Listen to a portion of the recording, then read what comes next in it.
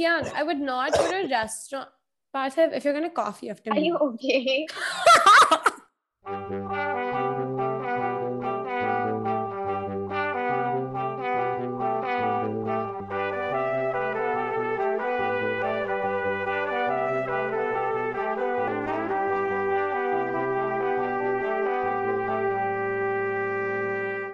Hi, welcome back to Dear Mindy Kaling, the podcast about...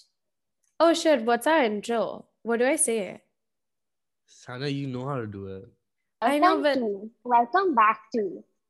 That's Yeah, but what is the podcast about? This is an open love letter to one, Mindy Kaling. I am your adjective host, Sanya. I'm joined by none other than...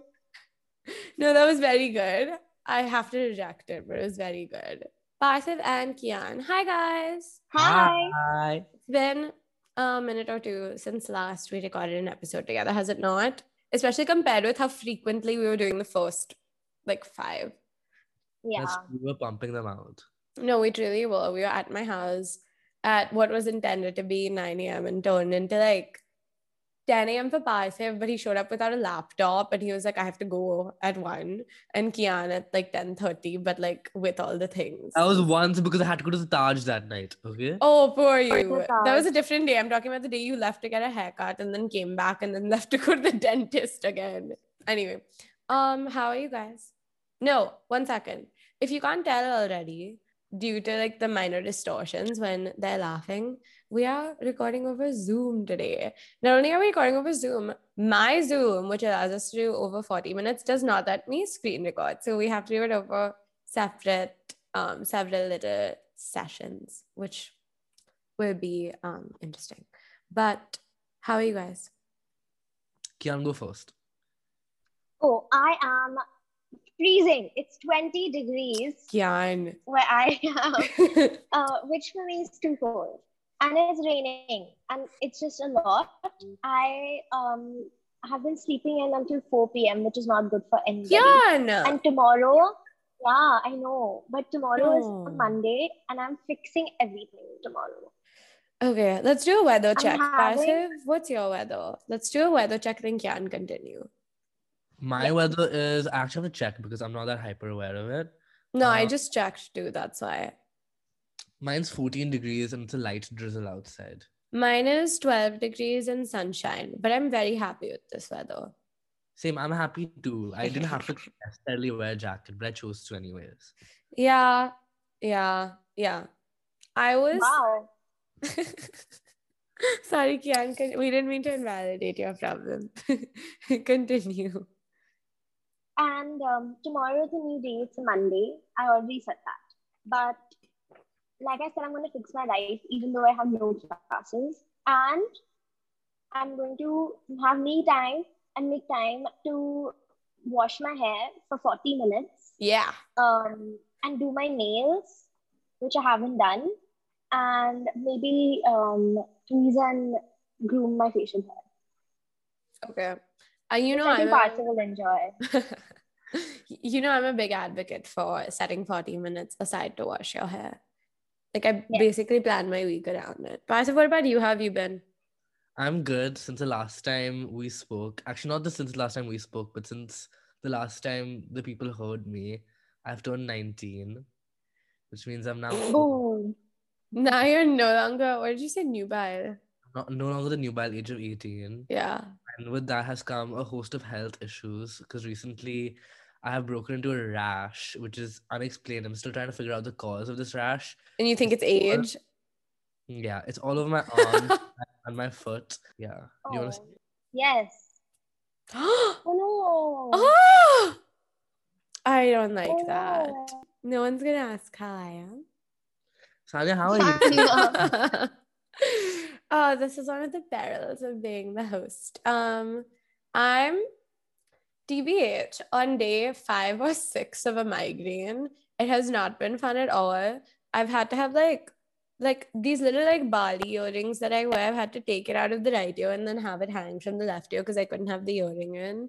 It's definitely getting better. It's just taking so long. It's so frustrating. And I think it's because I ate a delicious slice of coconut cake. And I'm allergic to coconut and sugar. I recently found out. And I know that the sugar is a big exacerbator for my headaches. I also, did I tell you guys? I feel like I did. A few nights ago, I woke up on Tuesday morning. I woke up with this like loud, insane sound. And it was like, the sound was like that, okay? I woke up and my entire room is covered in steam and smoke, both. And the previous tenant in my apartment had left the heat on full. And this was the first night that it had turned on. And it's like regulated heating. So like the heat turns on for the whole building. But something was wrong with it. So there was steam coming out of it. So much so that the entire room, like the windows, oh my God, where's my notebook? The notebook that was in the room and all of the things I had written on it, not in ball pen, got ruined. My bed was wet from steam. All the laundry I did a few days ago was like sopping wet, and I couldn't see anything because of how much steam there was. And then I tried to figure out how to switch it off because I hadn't had to like navigate that yet. And I tried touching the thing and it was hot. So I went outside, I got an oven mitt and a trivet. I go with the oven mitt and the trivet to turn the thing. I touch it for up to 2 seconds, like if I'm being generous, and I burned my thumb through it. So it was, that happened. And then I slept on the sofa the next night, even though I got this fixed later in the day. But I think, maybe that didn't help me either, like with my back, because this is kind of a firm sofa. And I woke up and a whole other awful thing had happened, which I don't think I want to talk about on the podcast, but my back's been hurting so much that I've had to like basically free the nip since Tuesday. And I'm wearing a white shirt today. And I'm kind of paranoid that you guys can see my nips through my shirt, and Pathiv's leaning closer to the camera to like get a look. But I think it's fine because I'm wearing a C-word shirt. And what is a C-word shirt, you might ask? It's a shirt that says the word C-word on it, except I spaced the letters out nicely. And then the people at the t-shirt printing place took the liberty of being like, that doesn't look right. And they put the C at the same distance as all of the letters in the word. So now it looks like it says quad. And they're matching shirts that we all have. Yeah, they're quad t-shirts. Yeah, there are quad t-shirts. Oh, guys, you were in my dream 2 nights ago. And what? Yeah, and we were in a location. But honestly, that's all I can remember because I had a different dream this night and I didn't document our dream appropriately. I just remember that we were in a location. I'm glad we were in a location. Good. I love being in locations. I think like it depends for me, location to location. But yeah, we were definitely in a location together and I was like, that's sweet. We also want to talk about, so the last time Parthiv and I had a long conversation, something that came up was, that was the day that Sonam Kapoor had dropped her baby name. Her baby name had been released. And Parthiv was like, let's talk about the name. And so Parthiv, say what the name is. Vayu Astra. Yeah, and so the thing, first of all, I thought it was just Vayu. It's just Vayu, but to me it's Vayu Astra. Parthiv, this is a child. She didn't even know what the movie was called. You can't do that.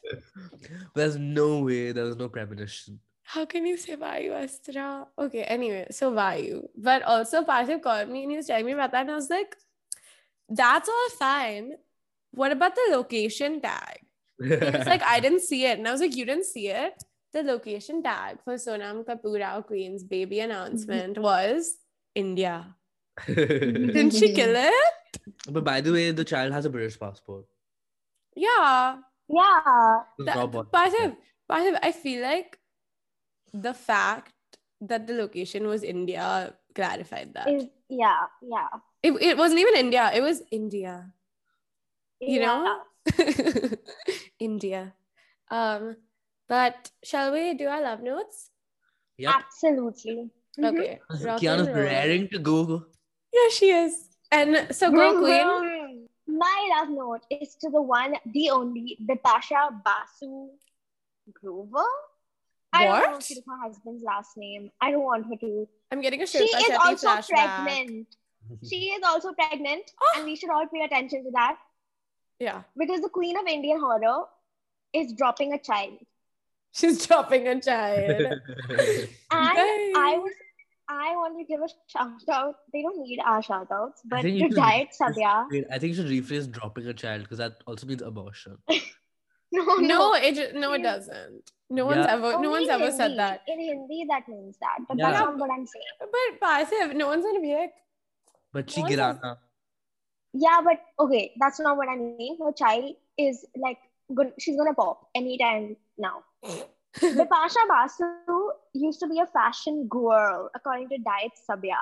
True. And did you know that Sabyasachi's most iconic blouse is called Bipasha because it was made for her? I did not. That's so important. You She know is what this so important. She also has a song about her. Yeah. Okay, good one. Kian, but what do you, okay, if imagine she was listening now, what would you say to her? I would say, I think it's really horrible how Bollywood has cast you aside, and that I think we should work on a Hindi horror movie together, where she is the producer and I will help her write it. Yeah, good bitch. I will say the thing you said about Sabyasachi reminded me about a fact that I don't like, which is that, like, in season 2 of Bollywood Wives, Bhavna being like, did you know Manish got into making wedding wear for me as the first bride? And I was like, I didn't need to know. And I won't know it. And I'm remembering it for this moment, and then I will forget it again. As you should. Thanks. What about you, PC? I want to go last, actually. No, you can't. She never allowed that. I mean, you can, but I'm caught between 2 love notes, and I might do them both, and I think that they're both appropriate. And no one's making like a voracious head nod no, so I'm just gonna do it. So my first one is one that is long overdue, and I'm sorry it's taken this long. It is Justin Wig.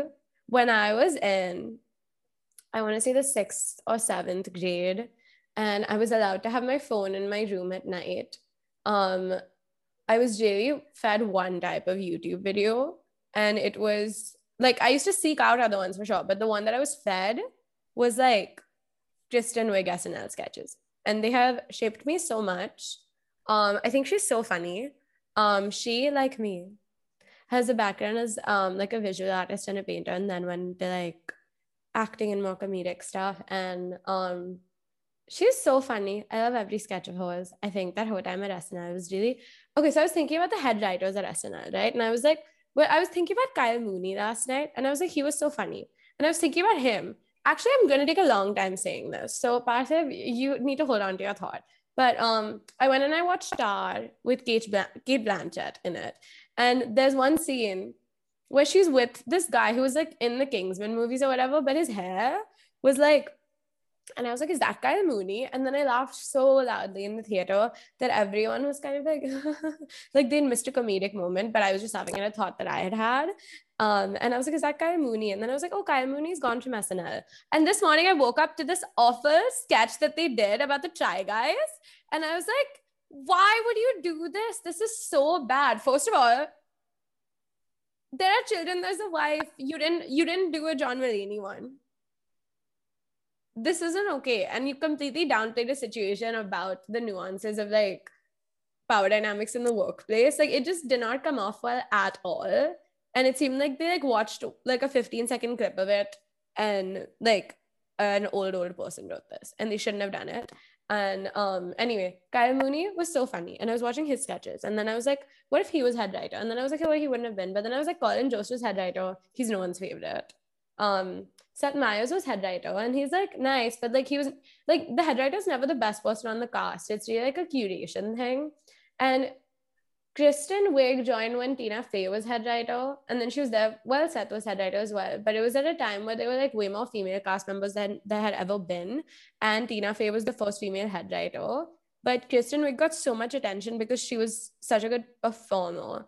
And then I think about like Maya Rudolph, and she's part of like the Amy Poehler, like Tina Fey, like that whole like group with like Rachel Dratch and all those people, but she's also like in Bridesmaids. And I just wonder about like overlap over there and what the dynamics were with her being a female performer getting more attention without it being like oh, she's a female head. You know what I mean? Because I don't think that I didn't sense like a friendship between her and Amy Poehler and Tina Fey, but I could be wrong. But I'm a huge fan of hers. I think that she's really funny. And I really, really love her original works. And my love for her and Bill Hader kind of goes hand in hand. And I'm really glad that The Skeleton Twins is a movie that exists. And if Tristan Rigg is listening, I just want to know, hey, where have you been? You were in the Wonder Woman movie. I'm not sure if you've been in other stuff recently.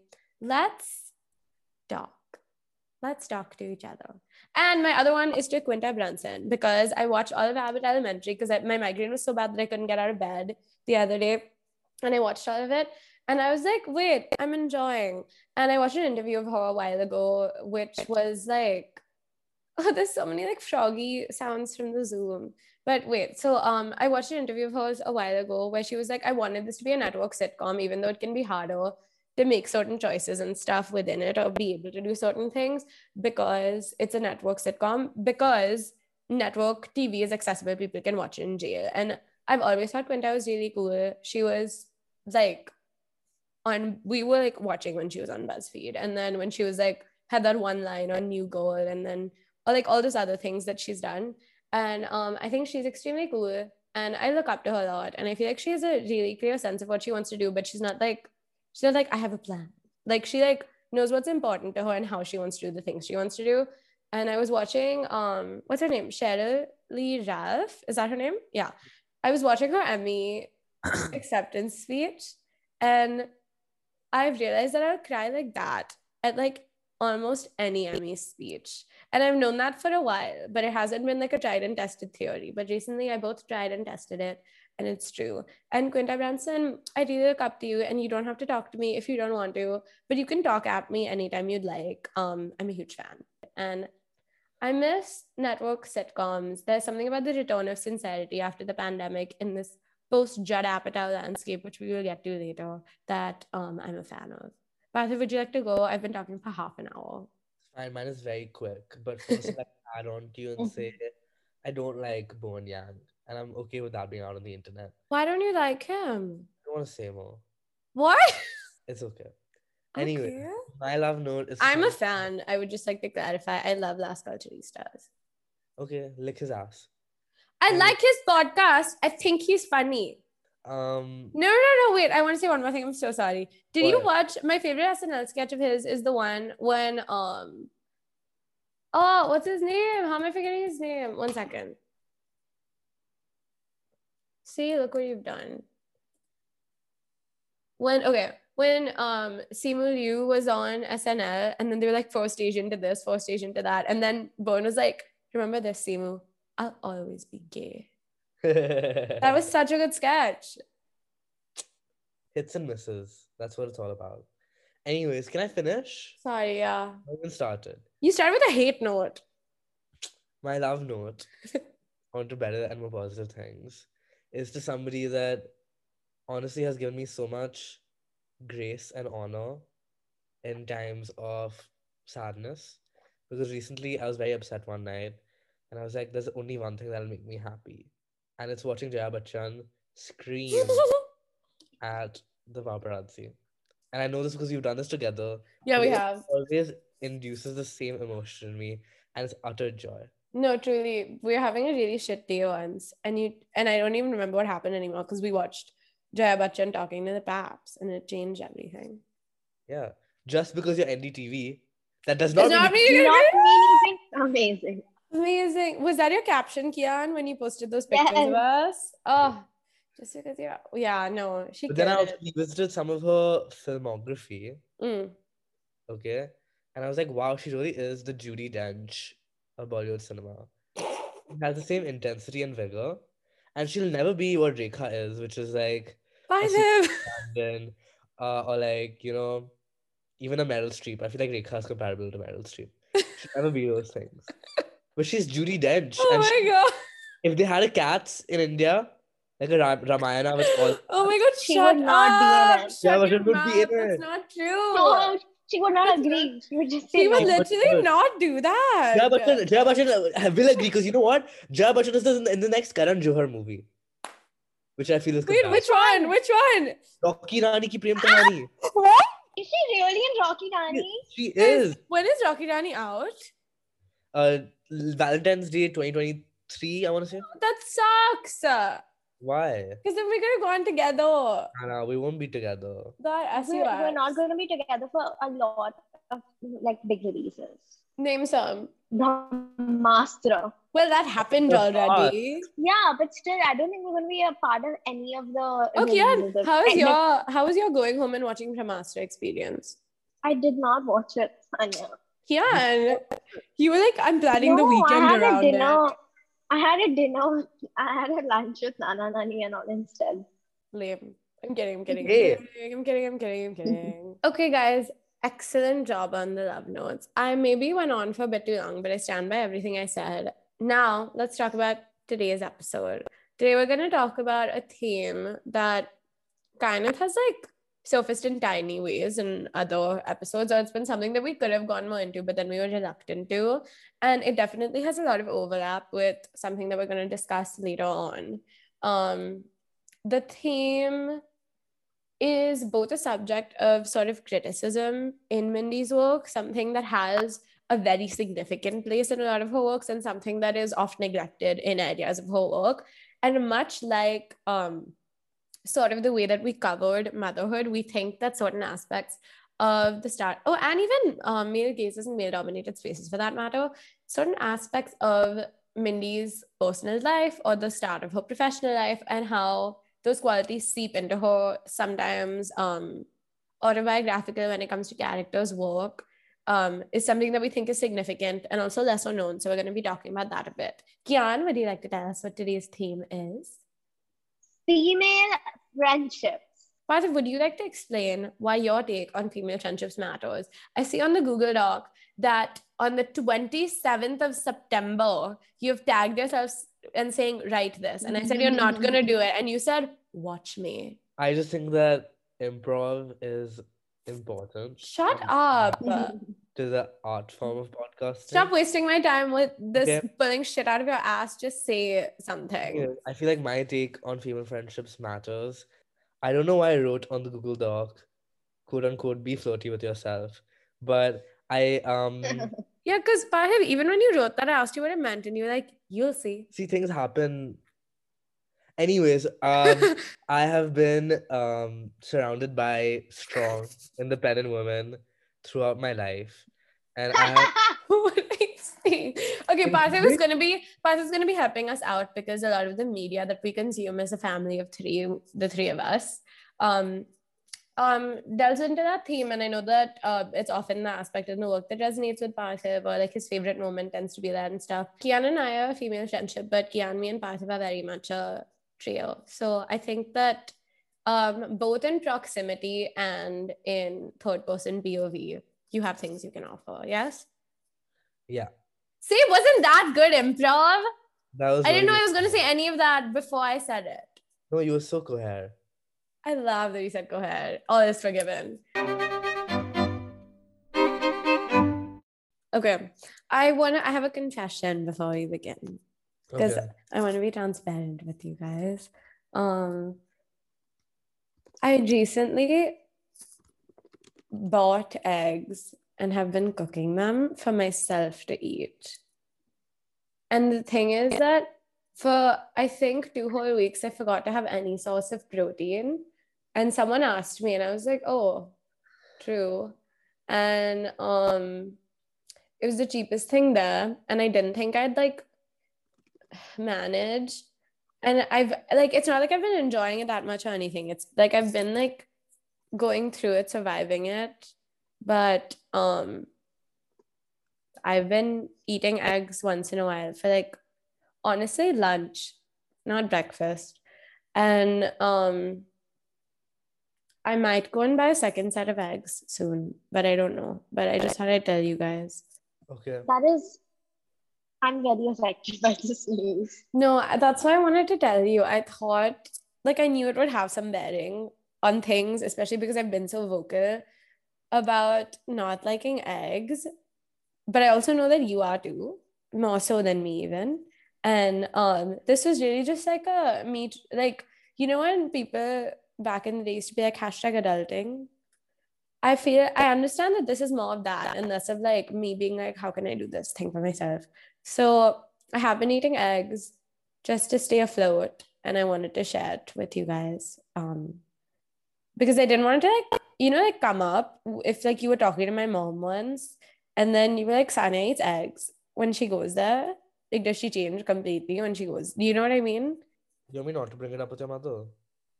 No, that's not what I said. I don't like, okay, I just feel like I'm losing people from my corner. No, Like, no, I'll be everybody wants eggs, and like, I don't want eggs. I don't want eggs. So And when we eat together now, you and Partha are going to be okay with having like an egg dish. no, I'm And not. then what do I have? Kian, I would not go to a restaurant. Parthiv, if you're gonna cough, you have to Are you move. okay? Sorry, that's the opening. Forget the phone call. Cackler. Kian, I am never ever gonna go to a restaurant and be like, let's get egg. I'm never gonna do that. Ever. Okay? I'm never gonna be like, let's have an egg dish. It's really more like if I'm like, I really can't order out right now. I really cannot step out to get something. I have to finish this. Yeah. I need to eat fair. something. And I have not had any protein over 2 weeks because I know I've mentioned this on the podcast, I think. There was a whole week where I ate sweet potato for one meal every day. And I used to be a hater. And you know what? Maybe my body's changing. Maybe I'm in a second wind of my puberty. My dad said to me this summer, he was like, I feel like you and Johan haven't gone through puberty yet. And he meant it. And I was like, what are you talking about? Yeah. What the hell does that mean? I don't know. He was like, no, he was like, you're still in your awkward phases or something. And I was like, Dad, how can you say that? But maybe he's right. And maybe maybe it's not that actually. I have just become more perceptive to what is like gut friendly for me. So like I was like, sweet potato. Like I have my kombucha with me right now, you know? And a while ago, these might not have been things that I would eat, but I genuinely enjoy these things. The egg, I don't genuinely enjoy. It's really more of like wait, look at my bicep, guys. Look at my bicep. That's so scary. You're looking so strong. Someone take a screenshot. Someone take a screenshot. Someone take a screenshot. Every moment I took screenshot. You look like you're gonna go and beat somebody up. And I will. Like a fighter. Kian, if you know what, this is a great way to tie this in. If ever we are at a restaurant or we were eating at one of our houses in Partha, and I like, if I suggest I'm like, Partha, let's get an egg dish, you have like a voucher to get me to punch my own self in the face. Oh, so true. Done? Done deal? Yeah. Done. Okay, let's begin. So we talked a bit about the relevance of this theme before the break.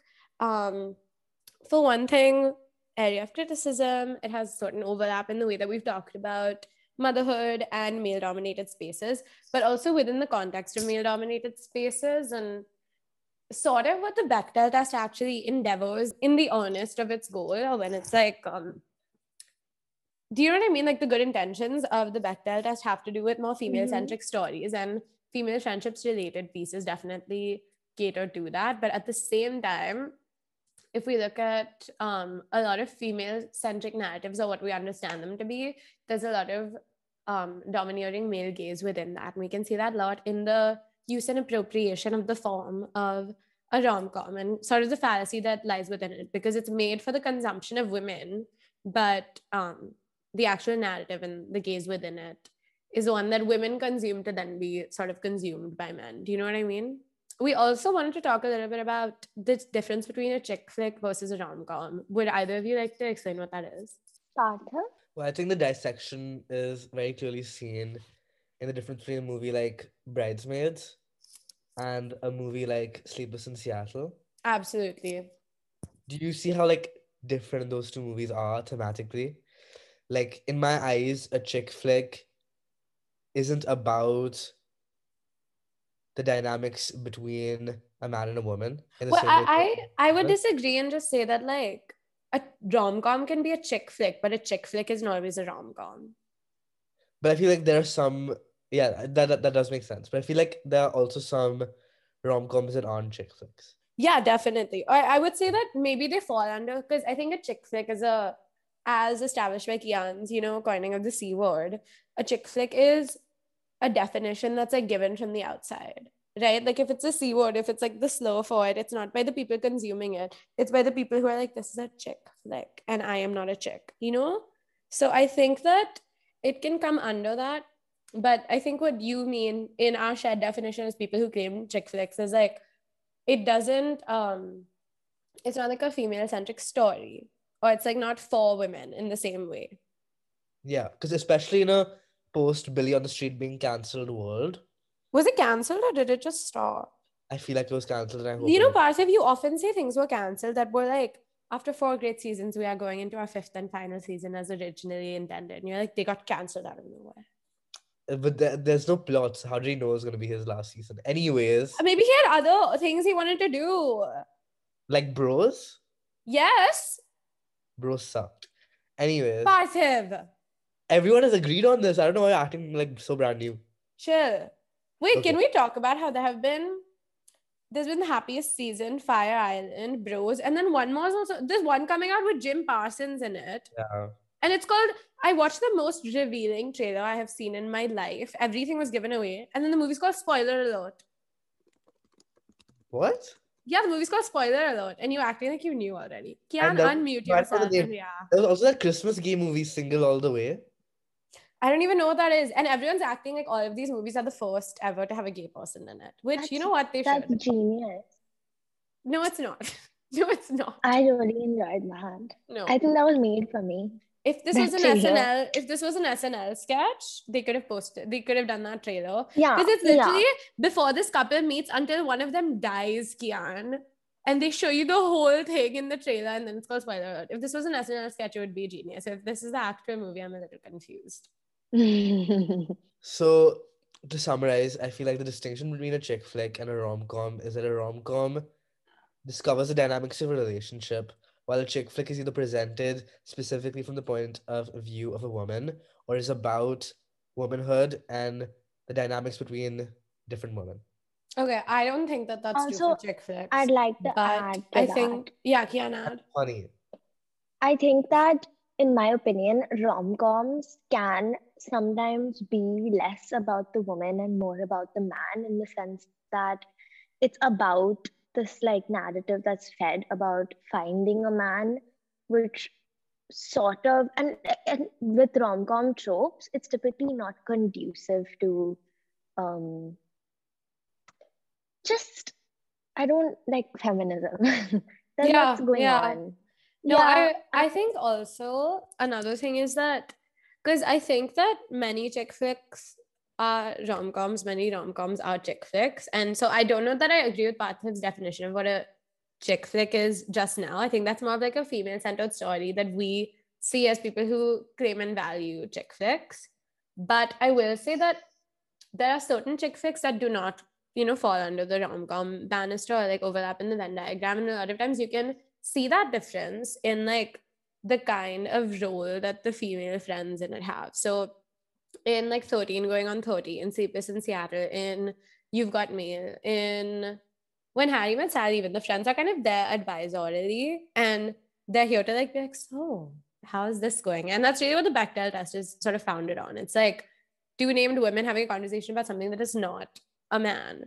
And I think that while Bridesmaids, for instance, like I'm taking that to be our non-rom-com chick flick, because that is a quintessential female friendships movie. And we've said it and we'll keep saying it.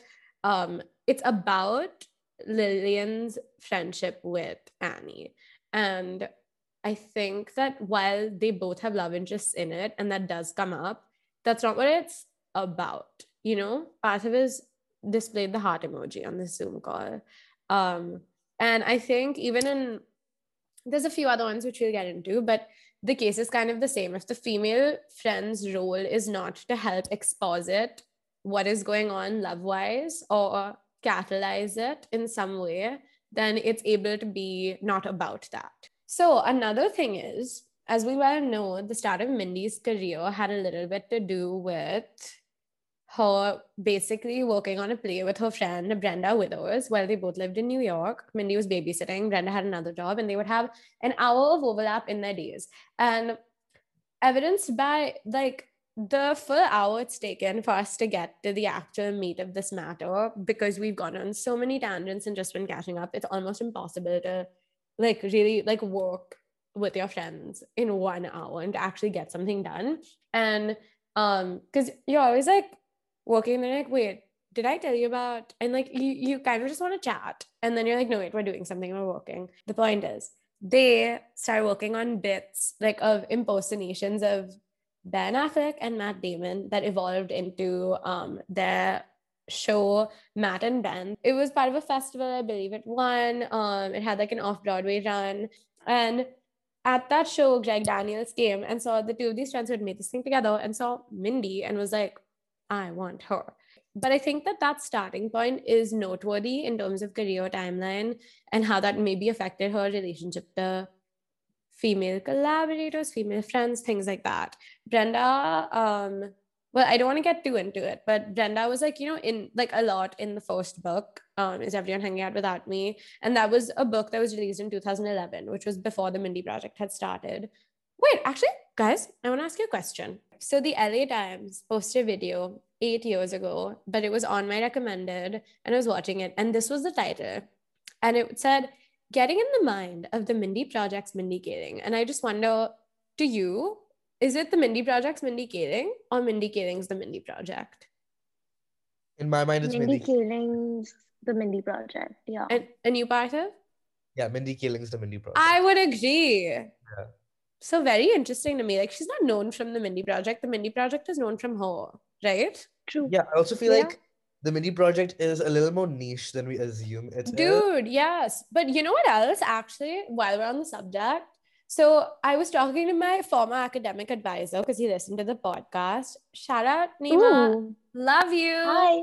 Was that too much? Anyway, basically, he was recommending, he was like, maybe you should try and reach out to like Mindy fan groups and see if they'd be interested in this, or like Reddit threads and stuff. And I looked into it and I was like, there are literally none. There are accounts that were there in like 2016 that posted a bunch of pictures and then just like stopped. And I realized, because I used to act like I was the sole fan of the Mindy Project in this world, that like there are many more, but it's not a community, Like Mindy Project fans don't know each other. You have like a friend you watched it with or came up with, but it's like a secret you guys have. There is no community of Mindy Kaling fans, because for how famous she is, how much work she's done, like all of those things, I think a lot of like similar celebrities have like, not even just like for interview reasons, introduction reasons, being like fan following, but they have a community of fans.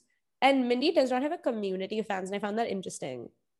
I mean, I think that's changed with Never Have I Ever though. But that's like Never Have I Ever show. fans. Exactly. Yeah. I think this is somehow her least known work, but it's like, in my opinion, her best one.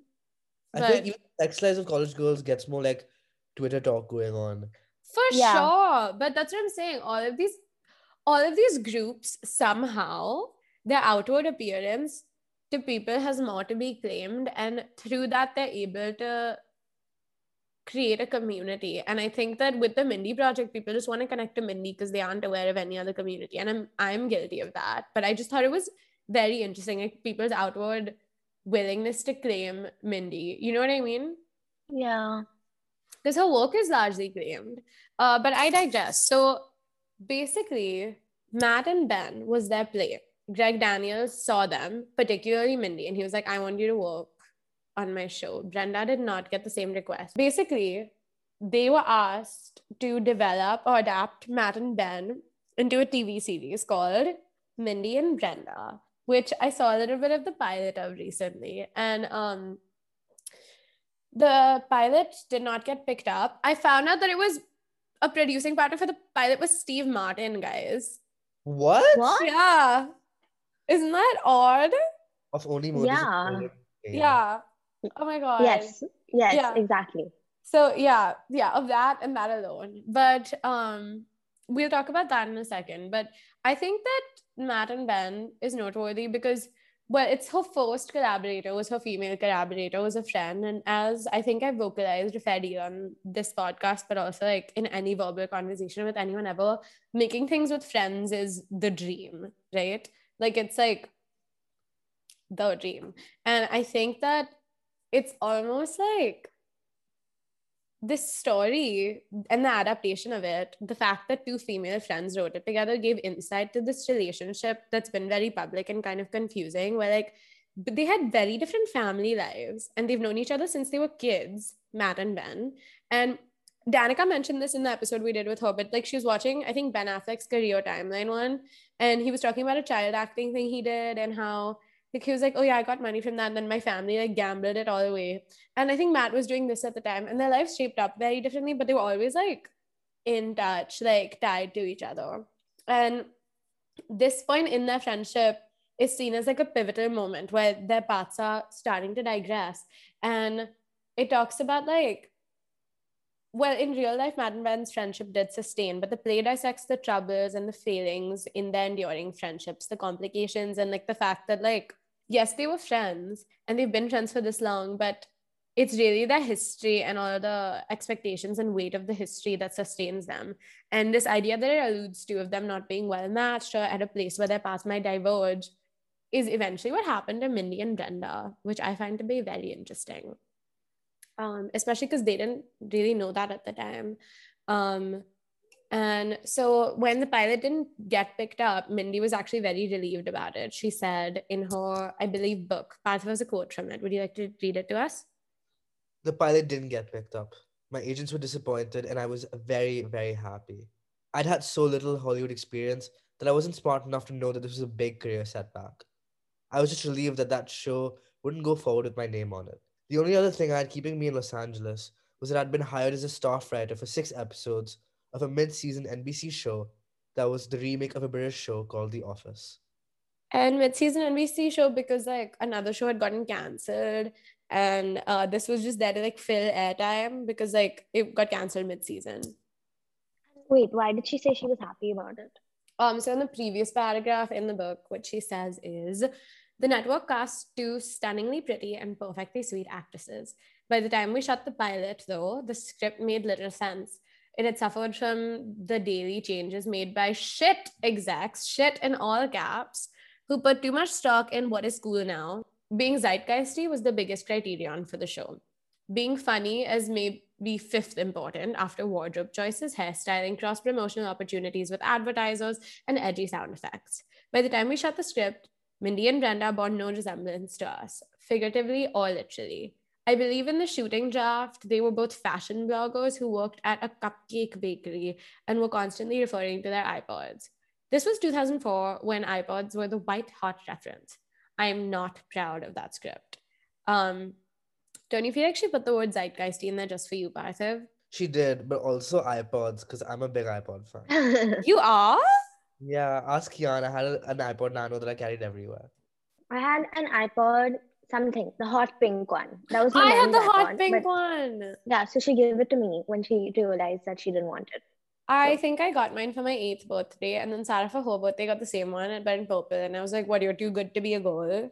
Okay. So then she went on to work at The Office, which began, I believe, in 2004, but let's check. 2005, but you know what? 2004 TV season, because March 2005. Wait, on the day after my birthday, so I was freshly aged 3, and The Office was airing. Yet another astrological connection between me and Mindy, who's surprised. So when we're talking about The Office, there's one noteworthy female friendship that blossomed for it and exists. I feel like I can't say among us because they do have like a following and do live shows, and our listening is limited to me being like, guys, new episode out, you have to listen to it, to you and my parents. And so there's The Office ladies. So that is Jenna Fisher and Angela Kinsey. I'm gonna check if that's her name. Yeah, it is. Okay. Who also, Angela Kinsey, actually, wait, that's kind of sweet. Angela Kinsey's in Never Have I Ever as Ben's mom. Isn't that sweet? Yeah. Aww. Are she and Mindy friends? I mean, I'm sure they're all friends. Yeah. And I feel like the issue with the way that we're talking about this to me is a little bit stressful. It's just like, it makes it seem like Mindy doesn't like women and she doesn't want to be friends with them. But I think we need to acknowledge that she was a writer and then a cast member after that, whereas the other females on the show, it was the other way around. And she was a writer in a room of 6, which was populated by white Harvard graduated men like Matt Damon, right? I didn't know he was a Harvard graduate, but that's interesting. Well, you should have watched the real Parthiv or listened to the episode or watched Matt and Ben, but you didn't do any of those things, and that's why you didn't know. But regardless, I think that because of that, her relationship to this like success in the workplace and like opportunities she's gotten in demands she's been able to make have been without like my friends coming to, like that's not something that was within her reach, especially at the time. And so it's not that she wasn't friends with these other women, it's just that what her work on The Office looked like was more writer's room heavy than cast, like she wouldn't receive a script, she would be working on one. Moreover, the lack of women in the show and how they were all kind of separated from each other. Like there were 4 main women, right? There was Angela who worked in accounting, there was Phyllis who worked in sales, there was Pam who worked reception, and there was Kelly who worked customer service. And they were one like very sequestered from each other, like truly in 4 different corners of the office, but also far fewer of them than the men, which is befitting of like a symptom of the American workplace at the time, because that's what the office is framed to be. But also, if we think about the women's arena in the office, it was the party planning committee, which notoriously was a place for like bickering and undermining and like not having enough room at the table, right? So it was this one female-centric space where they were kind of like, in many ways by their own doing, pit against each other. But it was also like if Angela was the head of the party planning committee and people disagreed with her, they would conspire to get Michael to reassign like Phyllis as the head of the party planning committee. So it was very much like a space they existed in that was not really their own, but it was like their job, So I think all of those things in female friendships in the workplace. And then if you think about it, the Mindy Project is also a workplace comedy. And she has experience learning from this one show, which did very well, where like there were certain things to model. And if there are other things she wanted to insert in, which she often did, like Mindy's love life and stuff about like body things and like actually drawing emphasis to male-centric spaces, maybe her lived experience and the experience she had in creating things didn't really make it such that female friendships were something that occurred to her to include. But of course, the lack of anything anywhere, regardless of its ability to fit in, has room to like give scope for criticism. For like, I was telling Kian, I think I would be very good at being one of those people who worked at a magazine and I was like, well, New Girls aren't there anymore, but like New Girl episode weekly recap, like that's the kind of journalism I'm interested in doing. And when they're doing that, if they're trying to be critical, largely they have to be like, well, what about this? And it's like, yeah, I guess, but do you really mean that, or do you really have that point? And would you be writing that if not, like if you didn't have to be writing something right now? Do you know what I mean? Oh yes, Yes, that makes sense. I was nodding before. And so if women being pit against each other was kind of the experience, and then Parthiv said something about the Mindy Project. What did you say? Wait, actually, maybe we're getting ahead of ourselves.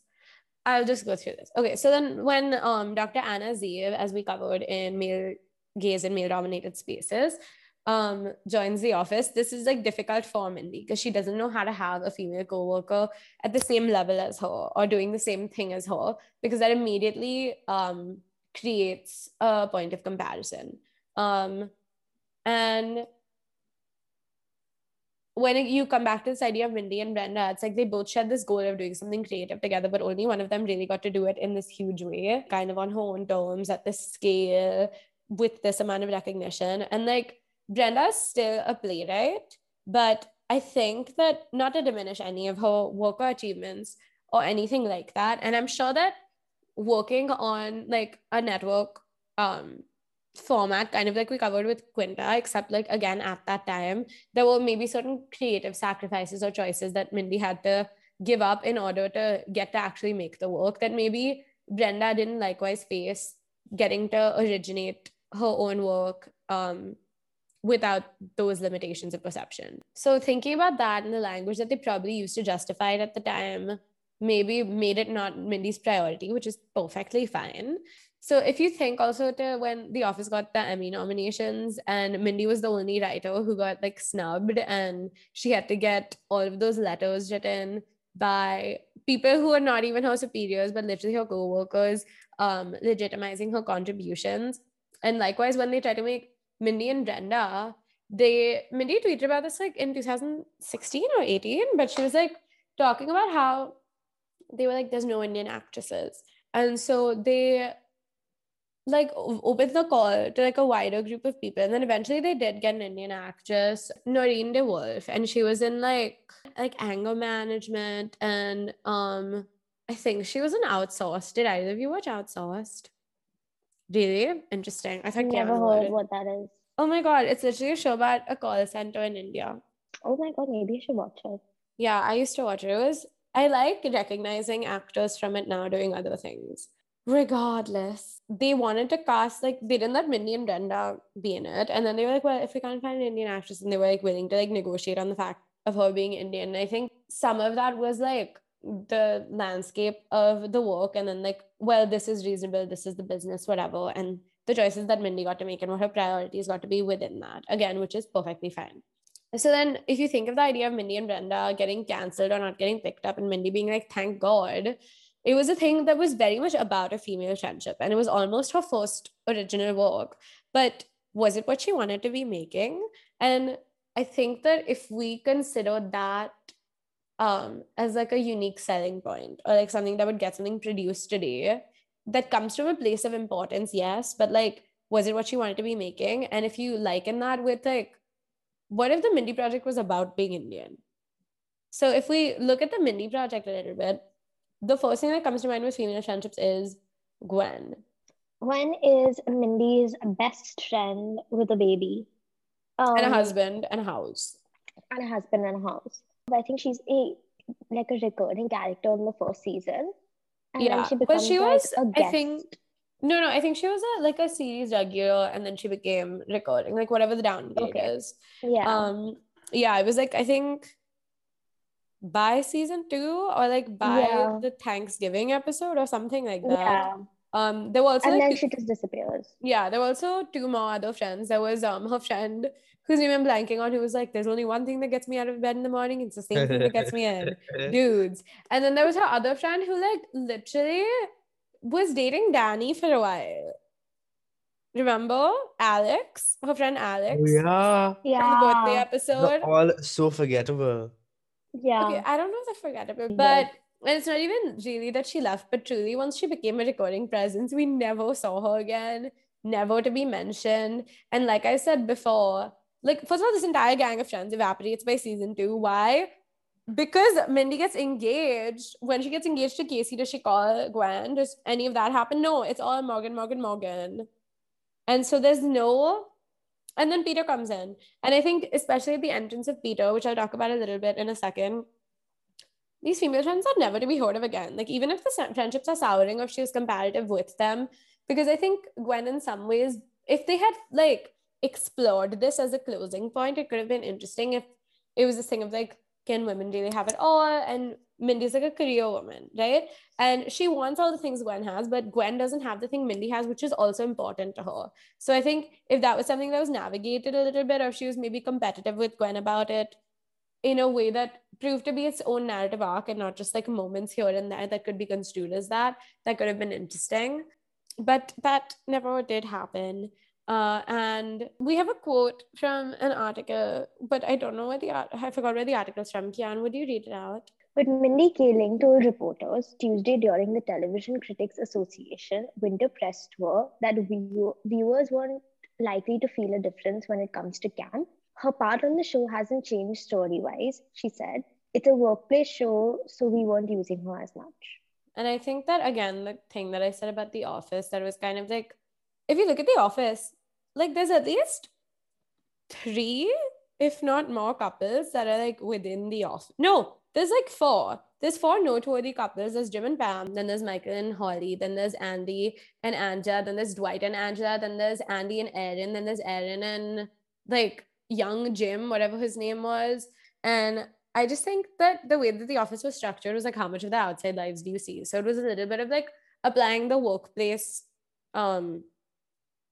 comedy and the romantic comedy. And it was like, okay, so you get to see their work lives and you get to see their dating lives. And I just think that there's this quote from The Office that Kevin has at one point, which completely is emblematic of this entire phenomenon, which is just like, he was lying about having a girlfriend or something. And then they asked what her name is. And he was like, she goes to another school, which was a very funny line as an adult who works in a paper company with these people. But it also kind of speaks to this very insular, sort of self-contained world in which they live. Because like, where would you really know someone from plausibly if everyone's at work all the time? Even in the most recent Emmys, when Mindy and BJ presented that award together, they were like, mini series, you ungrateful sons of bitches. We worked on network TV. We had 22, 23 episode seasons. We had no choice but to be around our co-workers all the time and form extremely complicated like relationships with them. You know what I mean? Yeah, consensual workplace relationship. Okay. And then there was this idea of other women in the Mindy Project. And there was an article on Hollywood.com, which was like, it doesn't make it any easier to watch as many of her female characters get slowly sidelined in favor of new male characters. Even the cast members that remain are woefully underused. And by making its character landscape and its character relationship types so one-dimensional, so male-dominated, the Mindy Project isn't just doing a disservice to women, but to itself. For as with any show that leaves out a significant part of the human experience, female-female relationships and a spectrum of relationships, which I think is an accurate assessment, a shortcoming of the show. There is an article from a website that I think, Kian, you should say the name because I don't know how to say this. Okay, I'll try. Popatic. It's spelled Popoptiq. And I'm just going to read it because I think that this is quite a sentence. It says, the Mindy Project appears to be a rare beast, that female-driven show which fails to represent any relationships between women whatsoever. And I do think that like the relationships between females in the show are largely expository, somewhat perfunctory, lackluster. And then we were talking about this idea of friends in later seasons where like there's an episode where she has a girls trip to like Miami or something, which gets canned because she has to go to the school. And like she and Danny get called into the school and then they get trapped in the elevator. And then they have like a lustful evening in the elevator when he's like engaged. And like she's also like about to be with Jody, right? Yeah. So all of this happens, and she has these two friends who she has made kind of incidentally, I'd say like one of them was Jeremy's ex with a cocaine addiction who worked on Wall Street or something. And then the other one was like her neighbor or something. And like, do we see them ever again after this episode? Is there any like accountability? The fact that the strip has been missed, or does she want to go again later? Not really. In fact, I think that not to appropriate the phrase used earlier, because I don't mean to create any comparison, but like I think that the female friendship can be a rare beast, in fact. And as someone who is like, I think in a best friendless place for the first time in my life, like, actually, wait, Mindy notoriously has said that a best friend is a tier. And I think that the more I subscribe to that and the less that I have a singular best friend and this like codependent, really important relationship in my life, the more I'm able to be an individual. And if you think of another retreat episode she has later, she has that whole what's it called, like wild thing. Remember, she goes like on the Reese Witherspoon like retreat, whatever, and then Reese Witherspoon comes to her as like a premonition. Yeah, and she goes on that alone. And I think a lot of the Mindy Project, after she gets with Danny and after she's done getting with Danny the first time, is about her learning to become an individual. So I think that that's an interesting thing that's also represented, that kind of like how the Bechdel test mandates that like these things happen and assures you that then it's fine. I think that not doing one thing doesn't mean that there's an absence there. I just think the space might be being used differently. However, without any outward acknowledgement of that phenomena, we can't, one, see intent to represent it, and two, see one's views on it, or like what relationship is being compared. You know what I mean? Yeah. So Parthiv had a really good insight, and I think you should say what it is. So we were thinking about the Mindy Project and another show that we frequented throughout the summer and the last winter as well, which was Sex in the City. Yeah, Sex in the City is our show that we watch as a cool down. Like we watch one episode of it after we finish watching a movie, especially a movie that we were kind of like, what was that? It's our coffee bean. It's a palate cleanser. The most interesting slash moments of comedy, in both the Sex and the City and the Mindy Project, and we realized that most of the eventful happenings in the Sex and the City Like episode, the central scenes. yeah, happen during the breakdown or the post-mortem, The debrief, yeah. the debrief, which is the four of them or sometimes the three of them, Or on sometimes the two of them. or sometimes the two of In them. a walk and talk. Yeah, which is also And in one case, a bagel scene where she forgot to bring the cream cheese and she was being a bad friend. Do you not remember that? I don't remember this particular episode. We'll talk about it later. And these were the focal scenes, these conversations between women about their romantic or sexual adventures. However, in the Mindy Project, focal scenes are the romantic happenings themselves and the sort of screwball comedy of a relationship. Screwball comedy. I don't know if I Yeah. agree with that, but continue. The Mindy Project is a screwball comedy. We can continue. But the mishappenings of her romantic life. I We think don't- also another thing is that in Sex in the City, they work their work never overlaps. It's not a workplace thing. So she talks to people in the workplace because there are workplace scenes, you know? The same reason that Gwen kind of got removed was like in her capacity as her friend who lives in Connecticut, like how much could she really be here on a show that they realized over time was becoming more and more workplace, because that's what Mindy at the time at least knew what to write and was learning to model. Not that she didn't know how to write other things. It's just what she was writing and what she had written, you know? Yeah. And in Sex and the City, the protagonist works freelance. Like Charlotte will be like, I want to learn to ride a horse again for some reason. And Carrie will just like be there with her while she's like petting the horse, ready to get on the saddle or whatever, because she can do that because she works freelance. And I think that that's a structural quality in the show that like doesn't lend itself to this. So in that way, you could say that the Mindy Project is a work that contains female friendships, not a work that is off female friendships. I disagree. What about characters like Tamra and Annette, who, even But though I don't think I see either of those characters as like her, like Annette is 100% not like her friend. It's definitely like the guy she's dating mother with whom like a personal relationship emerges. And even Tamra, like they definitely work together and they're definitely both females, but I don't think she'd ever be one to go like confide in Tamra, share with Tamra. Like they have scenes together, but I don't know that I'd say that they were friends, which is also fine. I think that the lack of female friendships here is due to the structure, the form, and also, well, actually, okay, so the Mindy Project basically was trying to, in some ways, revive the earnestness of the rom-com, but also reevaluate what it looks like to be the leading lady in the rom-com by putting Mindy in it and then seeing how the world changes due to like the insertion of this new species within it, right? And I think that it maybe was a little too early for it. You know, I think it was ahead of its time in the way that like all these rom-coms that have come out now are succeeding. Because Sex in the City, which started in the late 90s, right? yeah, So Sex in the City was this view of New York that was like kind of post-romantic. It was like romance is dead, right? That's like how the show kind of sets itself up. It's like these people who are like Miranda has this quote. She's like, I go out with all these guys and they think all this, and then I go out with the ugly bald guys and they think the same thing and whatever. And so then it's just the kind of like aromanticizing or de-romanticizing their like love lives or whatever, and it's really more about like sex in the city. And actually that's interesting when we come back to when we talk about sex as college girls in a minute. But I think that this post like Judd Apatow landscape, which you know like the 40-year-old virgin and all these other things, except like Bridesmaids, even like the 40-year-old virgin was a film that Mindy was in, they kind of like satirized the form of a romantic comedy.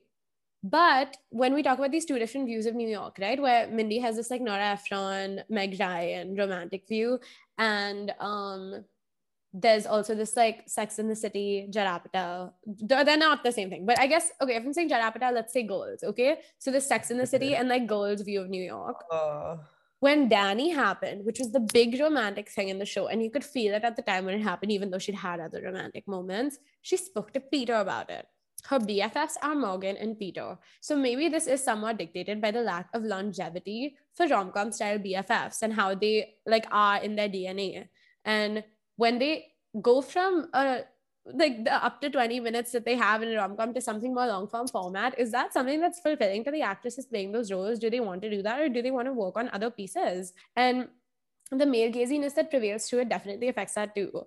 The inactive male gaze on Mindy that works for the friendship with Peter and with Morgan, where they can be like, you look smoking, but we know that there's no active threat of sexualization, are things that work for the friendships because those friendships help serve the romantic relationships.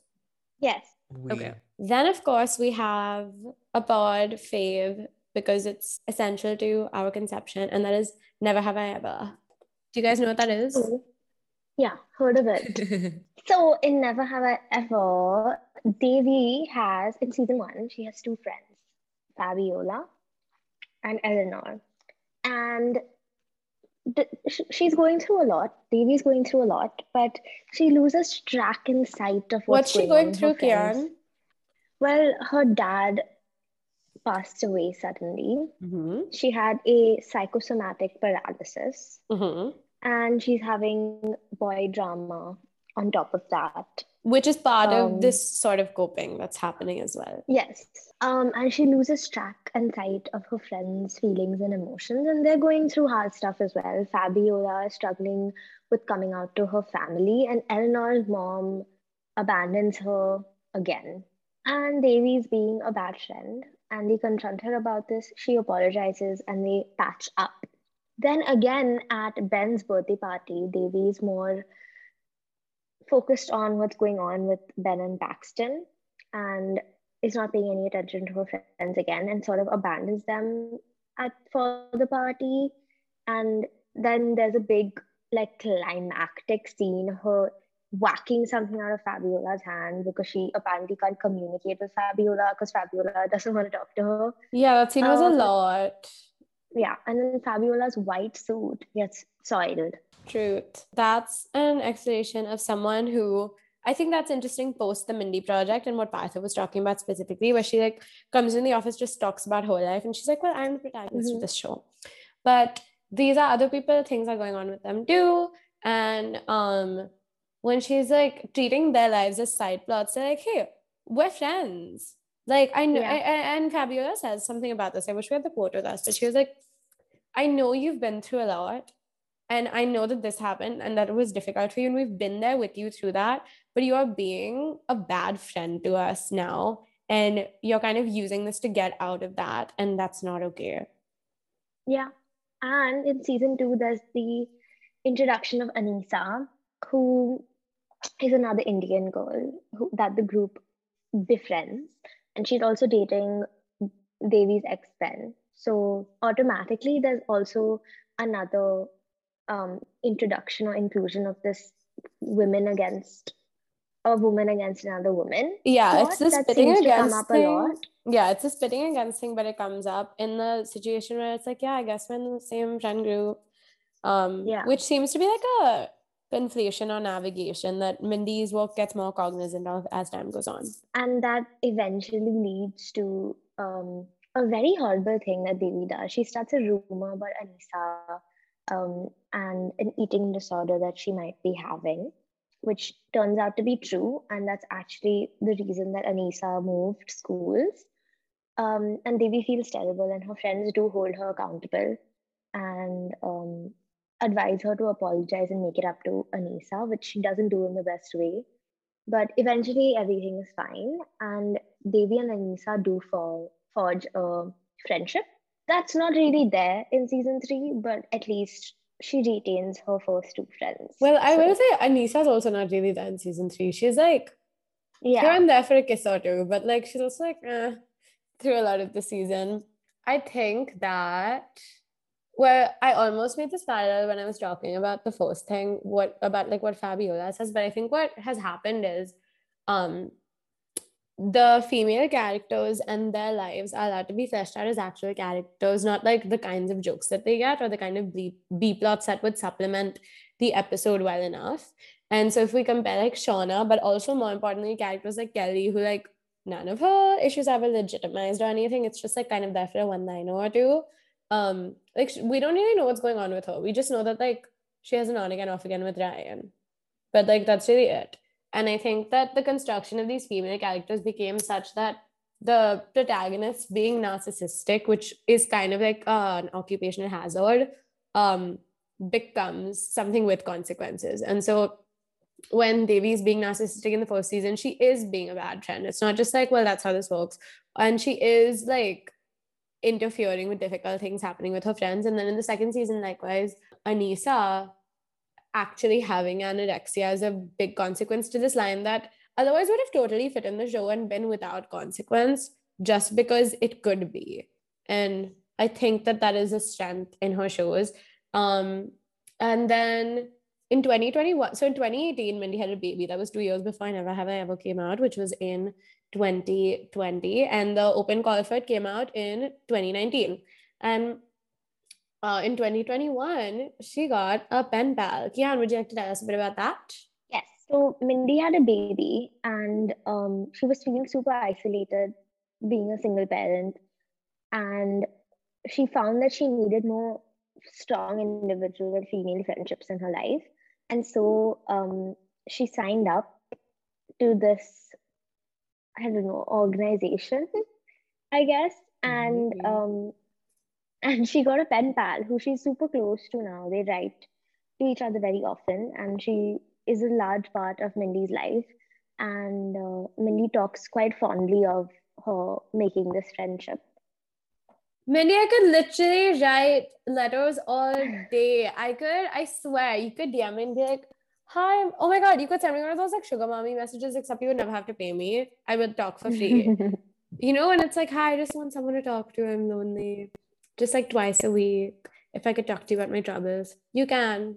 If you're looking, if your pen pal needs to tap out. But I digress. Then we have her 2021 HBO Max series, Sex Lives of College Girls. And if we call back to the Sex and the City model, it's female friends navigating and unpacking their romantic and sexual lives. But it isn't really like jaded or cynical or even unromantic necessarily. It's just more tuned into the goals and their experiences than their love or sex lives. And if we consider the passive voice in the title, as opposed to like college girls and their sex lives or something like that, it's kind of a clunky-ish title to be called Sex Lives of College Girls, but it places its emphasis and focus very clearly. There's an insider article in which Pauline Chalamet, who plays a character named Kimberly, talks about these aspects within the show. Parthiv, would you read this first highlighted quote for me? I think that is a big way in which it changes from the early 2000s series and movies that we had that would focus on college-age students. You have 4 completely different women with very different storylines and very different forays into their sexuality. And then she continues, though the 4 women start off in the show as strangers, they quickly forge a friendship in which they have each other's backs.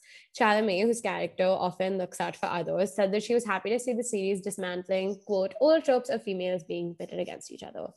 Many women know that female friendships are like the most important thing, she said. There's a real intimacy that's created. The show does a really good job of depicting that because there's a way that you share in a group like that, and there's a way you open up, and we don't really see that much.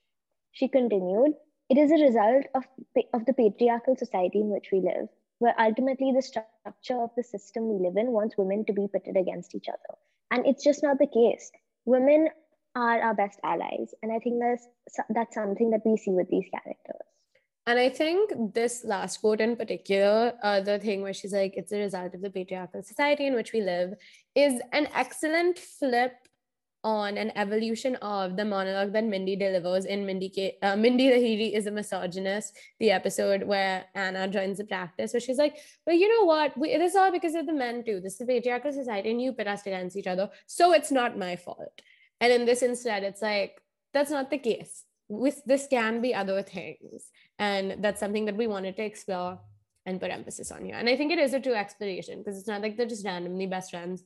And I think that they each have their own journey into that friendship. And that's what makes it good. What have you written? I literally have no idea. Okay, I'm gonna read this aloud. I'm gonna read this out loud. If anyone can help us, what's the word? Like unencrypt this message, please do. I think we can just figure it out. It says Untitled Sania Kian Passive Project. Then there's one bullet point and it says her work evolves to model and prioritize female friendships, but it's never the subject matter it's interested in exploring/dealing with. Comes with a consciousness of the kind of work to be made.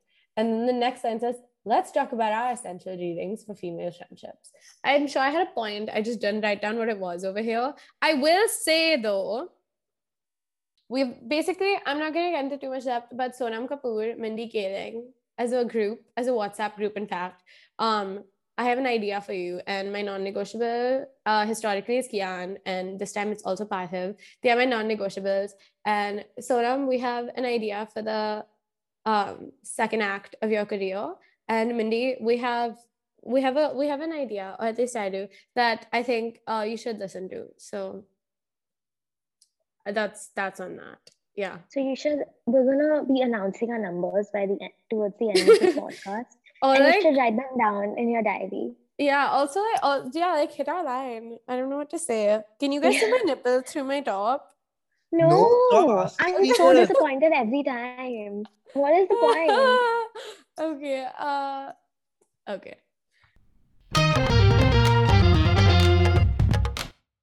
Hi!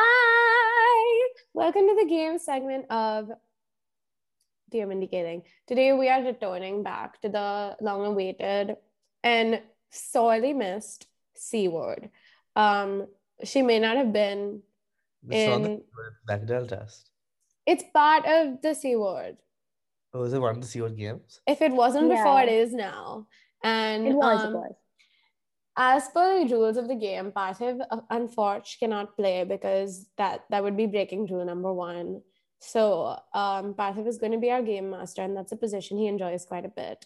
Kian, wait. There's a clip of Karan Johar on the Coffee Awards this season where he's literally doing an impersonation of Parthiv, and I'm going to send it to you. It's not true. Stop showing this video to people. I need to see it. Yeah, he's literally, he literally was like, guys, should I impersonate Parthiv? And then he did.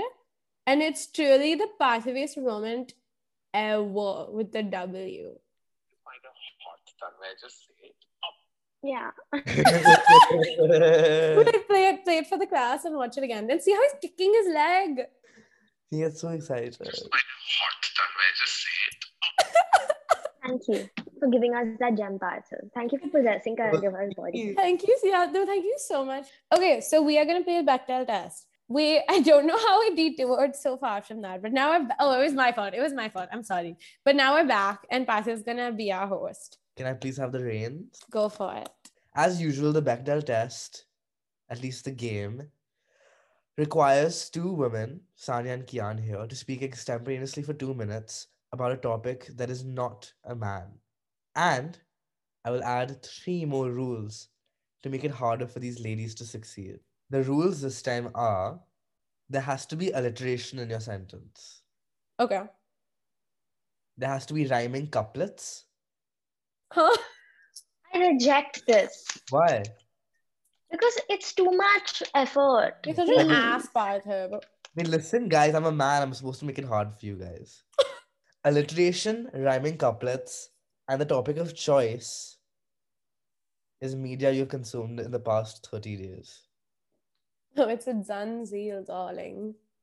Are you ready, Kian? Are you guys ready? Yeah, you go first. The timer means it has to be sentences. So we'll do one rhyming. Yeah, and they have to be rhyming. 2, 1.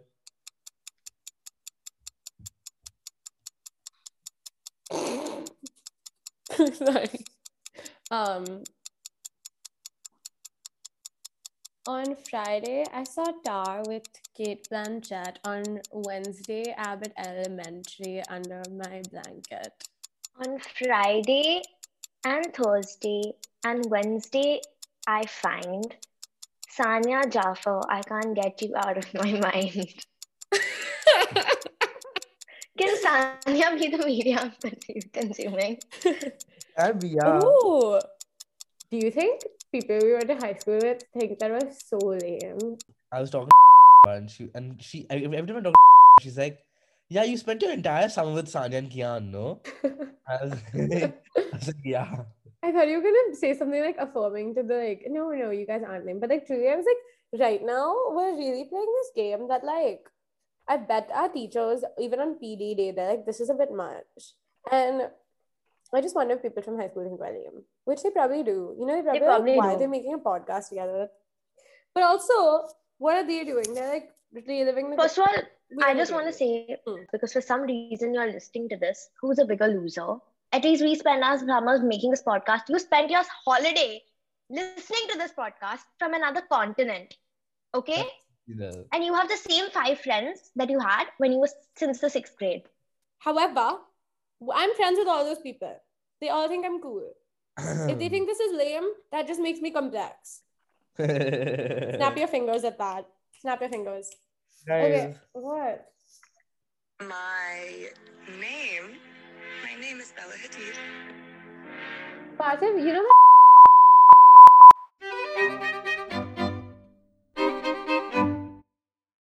Okay. Hi guys, welcome back. Now that we are both acclaimed feminists. I was getting to it. We are both acclaimed feminists and lame to people we went to high school with. Both? Both means like we are all both of those things. It's not such a complicated sentence that I said. You guys were just ready to like think I was being wrong before I even started. Well, that's what tend to sorry about. Let's talk again about, does this idea feel relevant to Mindy and or her works? Yes, and what? I feel as though it's relevant because we expect it to be featured greatly in Mindy's work, just because of the references that she is often inclined to.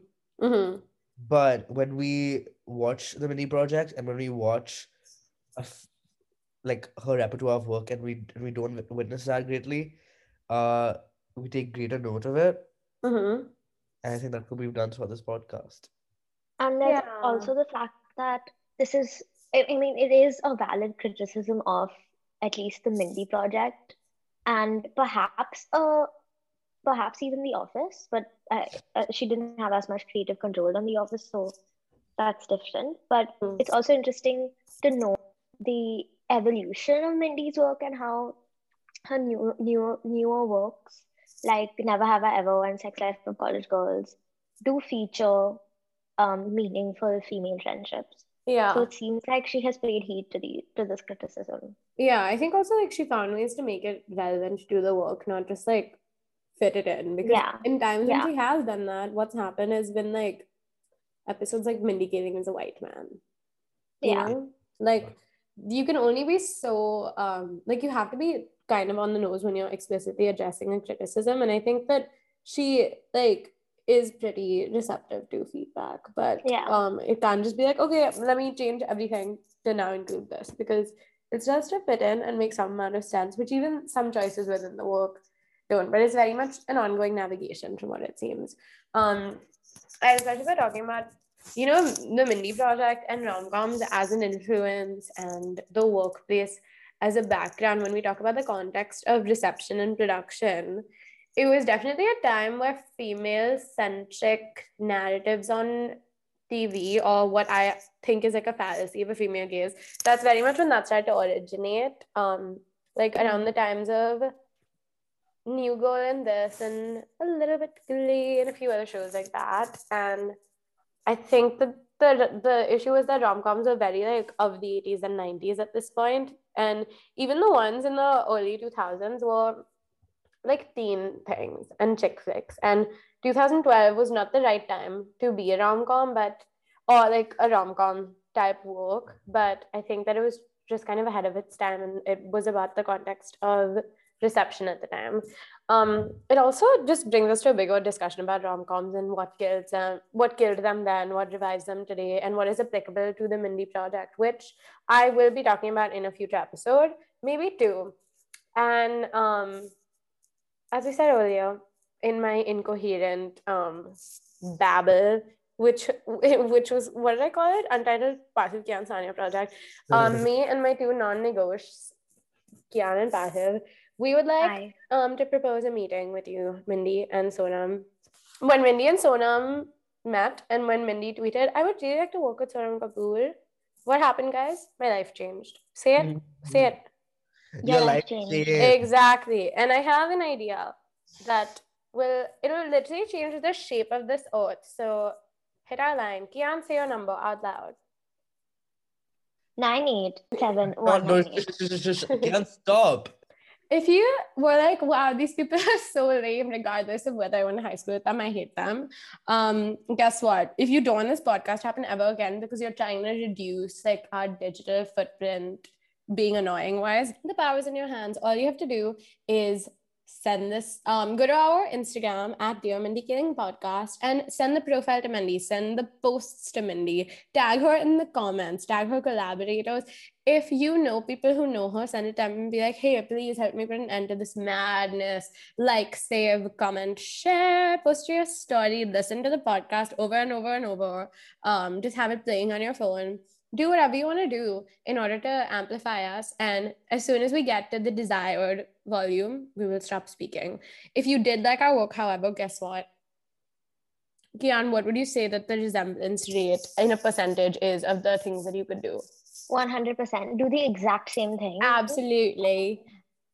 And if you are Sonam or Mindy, hit our line. Kian said her number already.